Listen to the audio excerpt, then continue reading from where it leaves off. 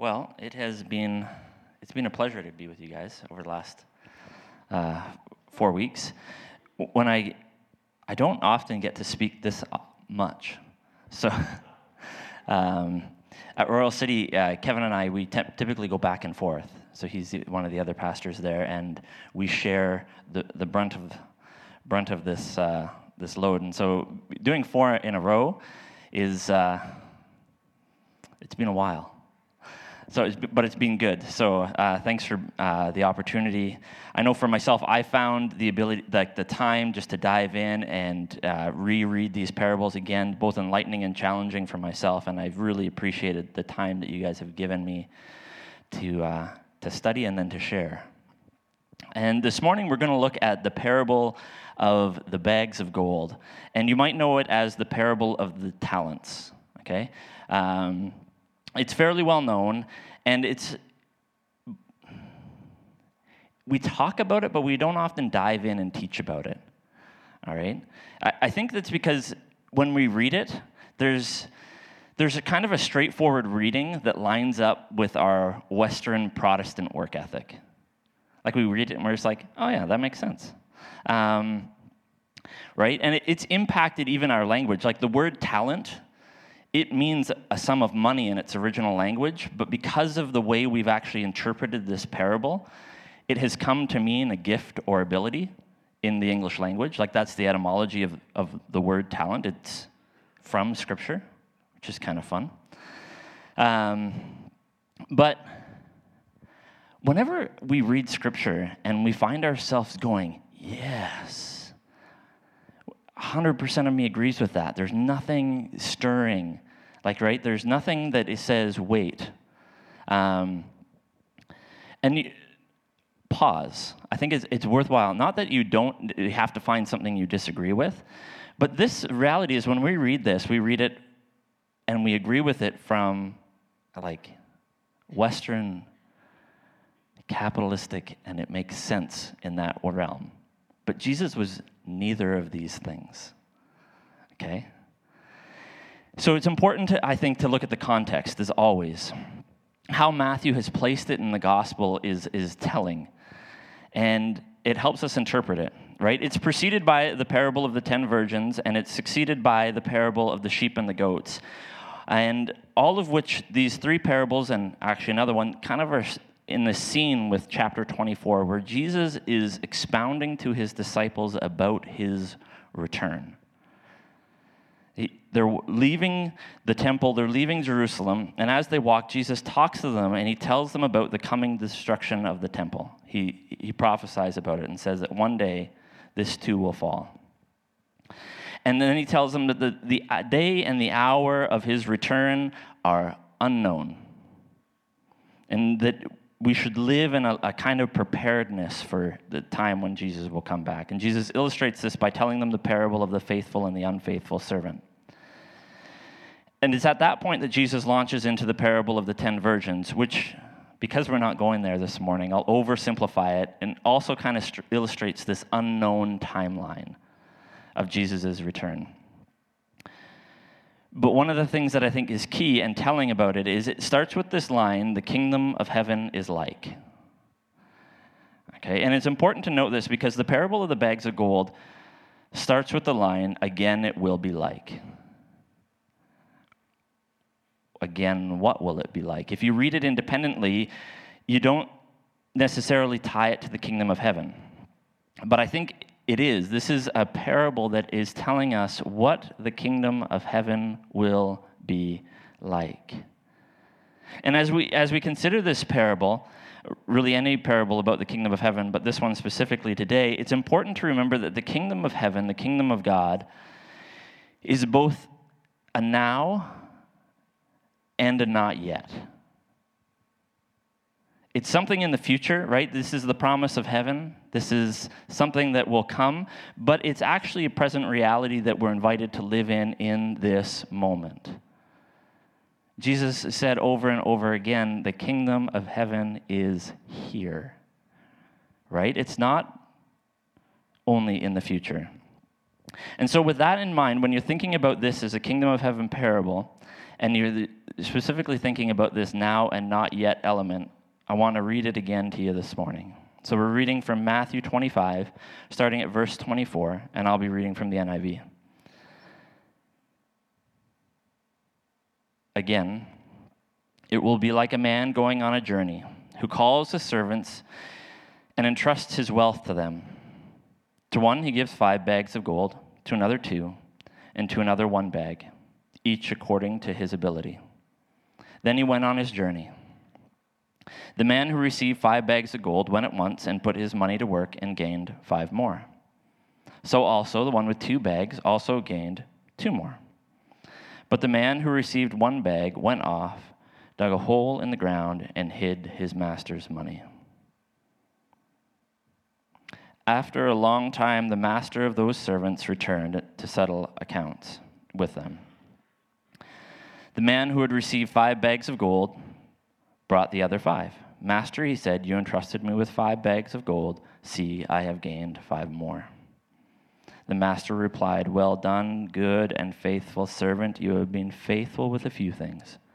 I will put you in charge of many things. Come and share your master's happiness. The man with 2 bags of gold also came. Master, he said, you entrusted me with 2 bags of gold. See, I have gained 2 more. His master replied, well done, good and faithful servant. You have been faithful with a few things. I will put you in charge of many things. Come and share in your master's happiness.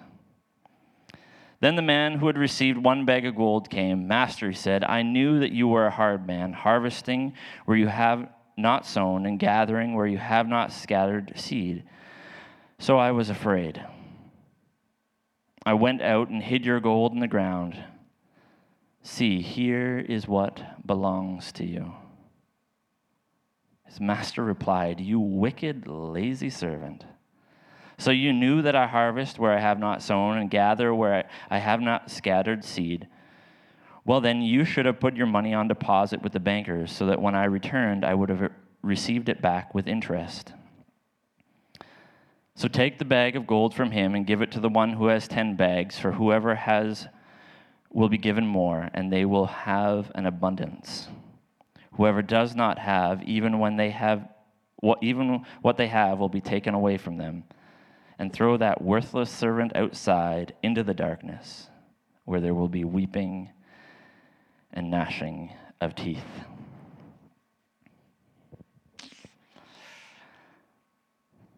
So this parable, it's familiar to a lot of us who grew up in the church, right? As I said, to our productivity and profit-obsessed culture, the master seems almost justified in his anger and his anger at the servant who didn't produce even the smallest amount of interest, right? Wicked and lazy seems appropriate. And it's hard for church leaders, I'll be honest with you, it's hard for us to pass up an opportunity to preach about stewardship, right? We love to tell the church to use their gifts. And the organized churches like Grace, like Royal City Mission, where I'm from, we actually require people to participate as good stewards, right? We need people to offer up their time, their abilities, their money for the benefit of the church, for the benefit of each other. That's part of what this is. And especially at a time like this, when we're coming through COVID and church attendance is down across the board, like almost every church is down a bit, and financial support has taken quite a hit, and volunteerism is down, 60 to 70% on average across churches. It's hard for me not to read this parable as a stewardship parable. I'd love to tell you all to get off your butts and start giving and volunteering more, because if you don't, the organized church, which is so central to most of our faith, will die. It'd be fun to call people out of their selfishness. But alas, not this morning. Because on the surface, it sounds like the master, or God, as it often is read, is telling his servants or us to make good use of the bags of gold we've been given. Yet I think when we dig past the surface, there there just might be something else going on here. I think when you look at the third servant, it's a tell. His approach to the master is highly problematic. Okay?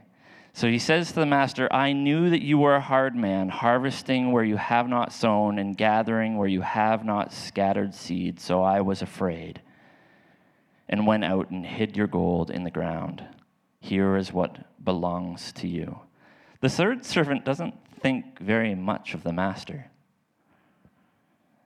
Kind of accuses him of being a bit of a thief. Not a very loving or good person. And Jesus made it clear, right, that God is good. He said actually to the one man, actually only God can truly be called good. He's like the definition of good. And the author of 1 John actually says that God is love, love incarnate. And so when you look at this servant who doesn't see the master as good or loving or self-sacrificing, we have a problem, right? The master doesn't appear to be very Christ-like. And if we read the parable as if we were reading this about stewardship, we have to take the third servant at his word. You kind of have to buy that line that he thinks. You have to think that God is hard and reaps where he has not sown.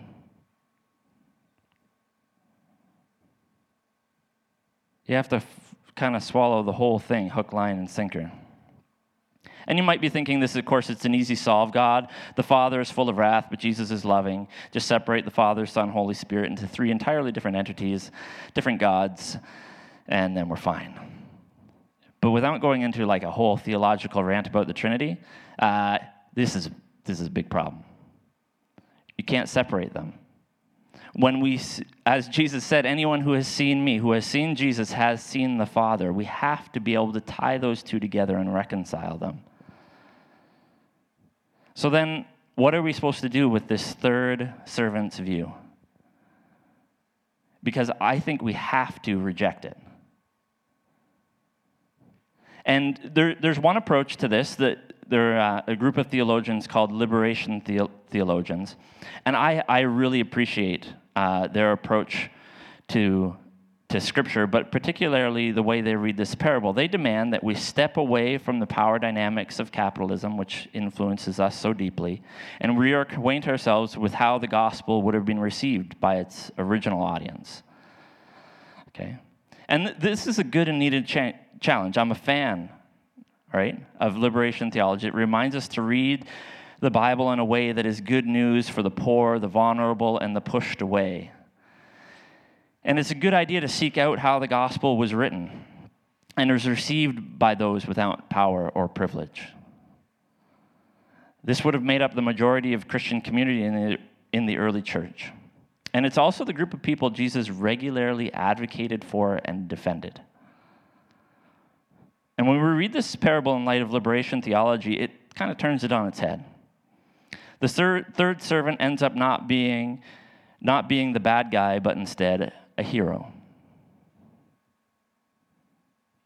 In bearing the bag of gold, the third servant refuses to comply to the master's pursuit of economic rule by exploiting others. The master in this reading is made out kind of as an evil capitalist.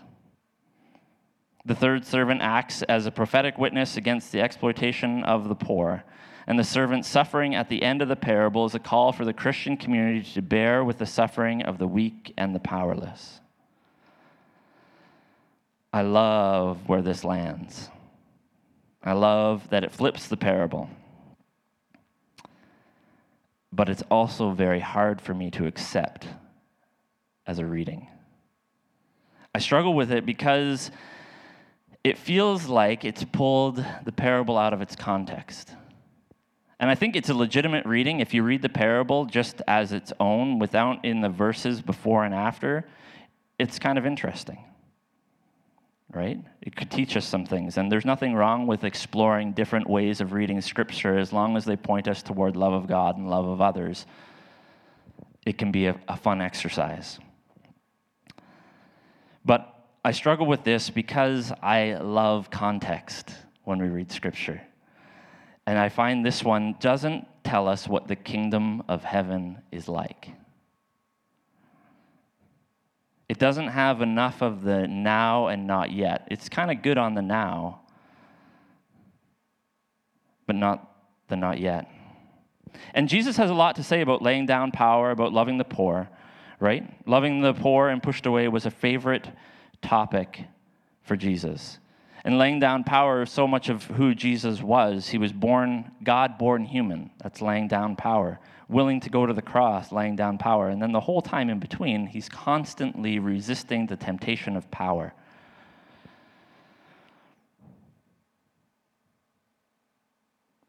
His whole life was an exercise in laying down power. And I think that these are important ideas in this. And important topics. But I don't think they're the driving idea behind this parable. Not in the way that most liberation theologians suggest anyways. See, when we read this parable in its context, we tie this parable to the line, the kingdom of heaven is like, it's hard not to read the king as a God figure. And I struggle to see how this reading shows us the picture of the now and not yet, right? So while I find myself drawn to this way of reading the parable, and maybe some of you do as well, I actually think we can do better.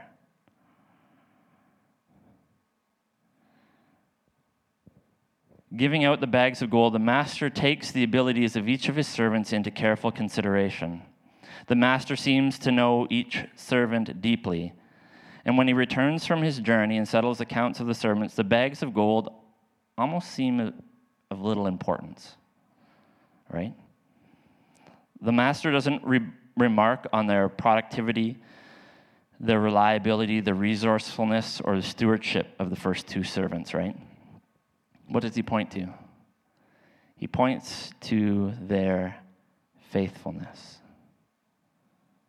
Well done, good and faithful servant. And he invites them to share in his happiness. The amount of gold given and received upon his return appear inconsequential, right? 5 for 5, 2 for 2. What are the chances, right, that would actually line up in a real life situation? If only we had that kind of return, right? Jesus is kind of he's going through the motions, I feel like. He's saying, yes, I come a 5 for 5, 2 for 2, because he's getting to his point. He's getting to the third servant. And when the third servant comes in, do we think that he did something wrong for failing to produce more gold? Does that sound like a Jesus message? I wonder what would have happened if the third servant had invested but lost the original bag of gold. Do you think he still would have been thrown into the darkness? I personally don't think so. Because I don't think this parable is about how many bags of gold a person produces. The master's focus is on faithfulness, not productivity. The failure of the third servant is in his faithlessness before the master, not his lack of production. The judgment is given by the master is on faith or lack of faith in action, and not the result of that faith. The servant buries the gold in the ground. Why? It says because he was afraid. Instead of acting out of faithfulness, he acted out of fear. Ultimately, what is an imagined fear of the master. There's Robert Capon, an Episcopalian priest, he says this: we spend our lives invoking upon ourselves imagined necessities, creating God in the image of our own fears. And all the while, he is beating us over the head with the balloon of grace and the styrofoam baseball bat of a vindicating judgment. Creating God in the image of our own fears.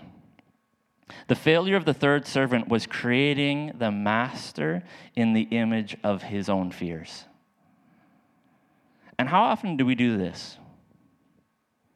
I know for myself, I find myself doing this. I create God in the image of my fears. I create things that I must do in order to earn his love and appreciation and love in my life. I'm guilty of that. Fear, it's a destructive force, and it's especially destructive to faith. It's interesting that as Jesus followers, we have actually tried to scare people into following Jesus. Right? We've had this turn or burn way of talking about our faith sometimes. But isn't that just so, counterproductive? Have fear so that you can have faith, where Jesus is telling us a story that so evidently tells us how they're destructive of one another.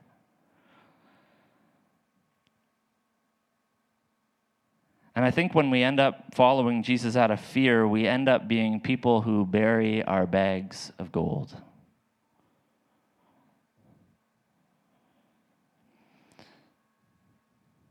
In John's first letter, which I referenced earlier, in chapter 4, he writes, God is love. Whoever lives in love lives in God, and God in them. This is how love is made complete among us, so that we will have confidence on the day of judgment.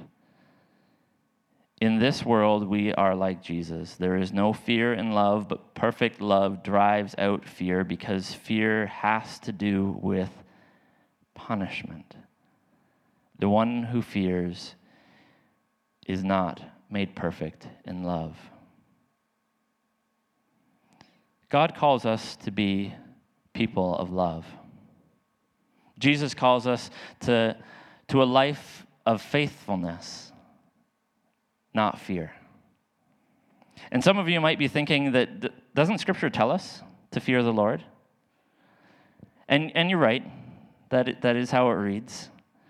But when you go back to the original language, it's a fear and respect. It's awe. It's wonder. He's the creator of the universe. There is good reason to be in awe and have a respect for this being, right? But that's totally different than dread.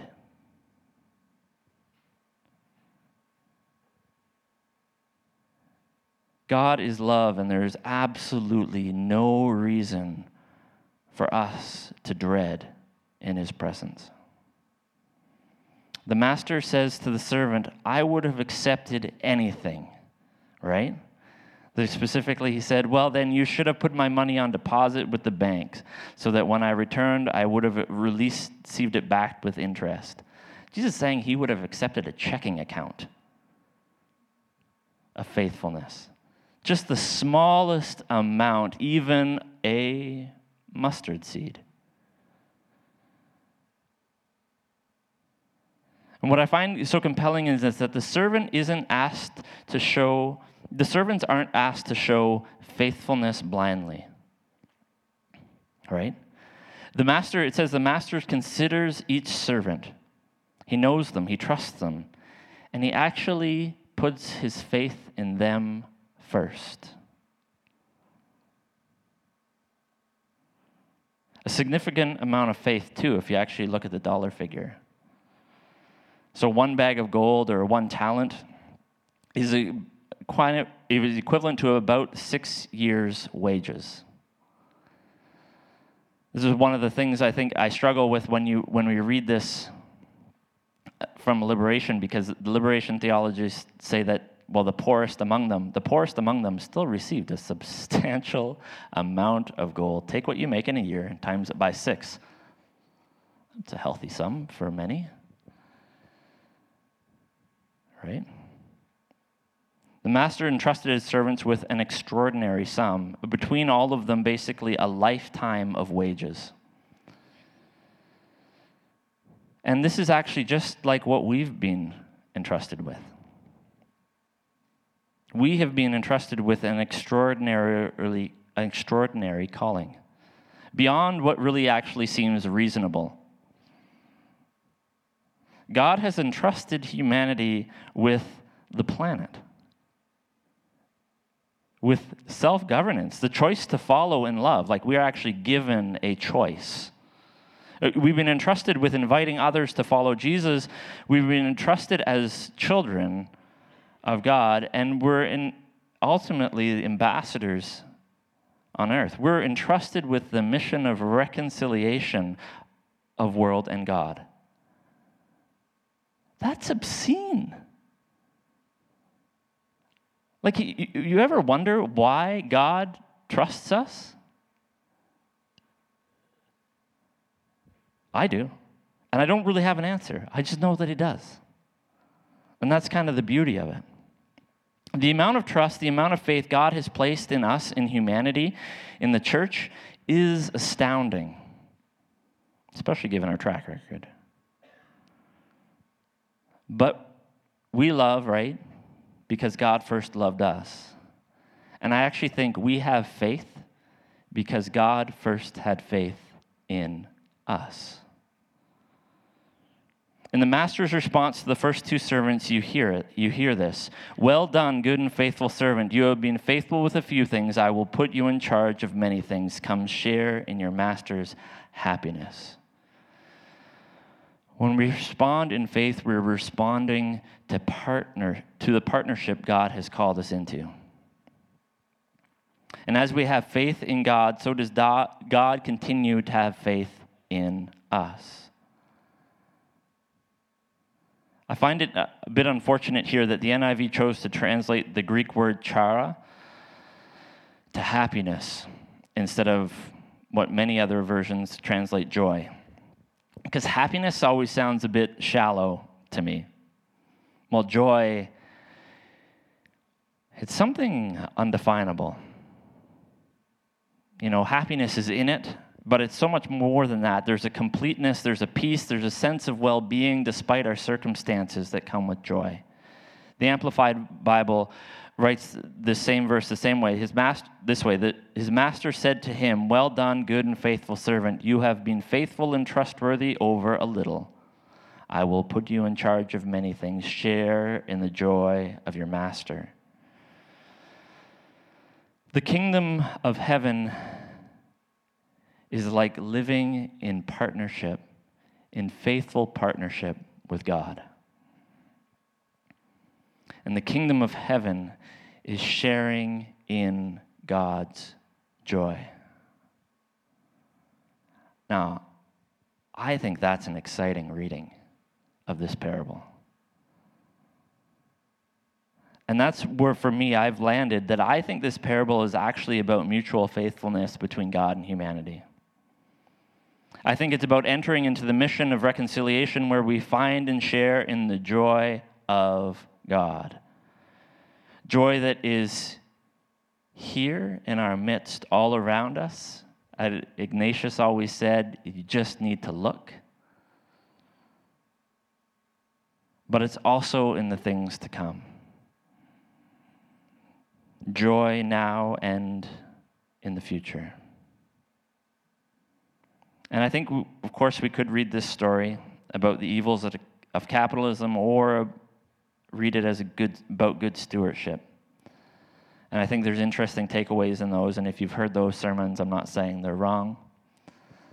But for me, I found that the call, the rejection of fear, the call to faithfulness, and the invitation to partnership a lot more compelling, especially when it lands in us experiencing the joy of God in the now and the not yet.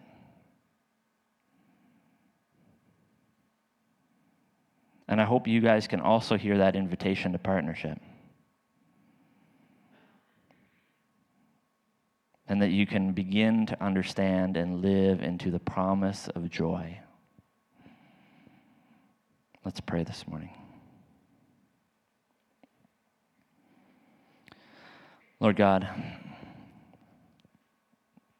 just help us to live lives of love. Give us strength to reject fear and to resist the power it has over us. Give us ears to hear your calling to love and faithfulness. Thank you for including us in your plan, even though it doesn't always make sense to us. May we be people of wisdom and understanding in this. Thank you for the joy you've given us. You are so good to us. Amen.